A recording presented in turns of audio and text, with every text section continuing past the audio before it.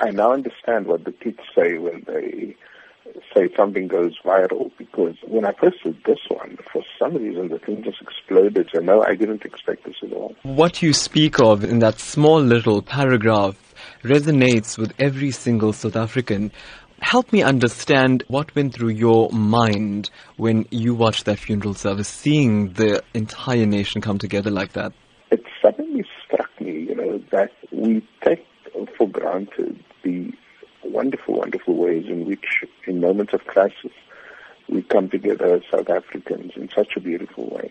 And knowing Uncle Kathy, this was no accident. I mean, he put together, and his wife Barbara put together this funeral in such a powerful way, but also without making a scene about it. So there's a lot of those things that if you just looked again, you'd see amazing examples of solidarity, of interracial friendships, of interfaith community. And would you say then THAT Kathrada has achieved a great deal of his objectives of creating a non-sexist, non-racial, democratic South Africa? No, absolutely. When THAT Kathrada died, I had a sense, of one of the last of South African royalty, almost, as Neville Alexander used to call them, the Walter Sisulus, the Nelson Mandelas, and Governor Mbeki, and of course, THAT Kathrada. And these were special people, they weren't loud, they weren't obnoxious, they weren't sleazy, they weren't greedy, in having this simple thing, you at the same time make a profound statement. Professor, yes, that statement didn't stop there. Many have said that THAT Kathrada stood up for injustice and stood up for whatever he felt in his heart to be incorrect.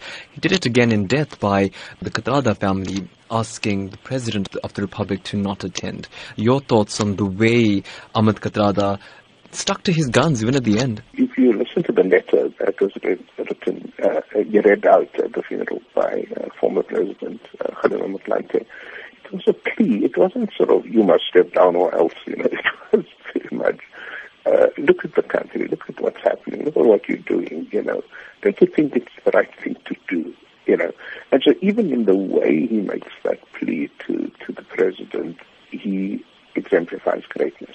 It comes at a time when South Africans themselves are facing a great deal of uncertainty. And South Africans often lament to us that they're not so happy about being South African right now. And then you see something like Mr. THAT Kathrada's funeral.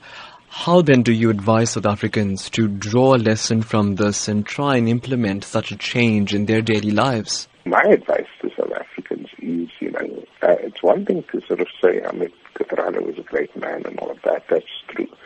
It's another thing to say, let's draw inspiration from his life and let's get up again and continue the fight against injustice, inequality, corruption, and the like. That, I think, is the real message of the funeral and the man.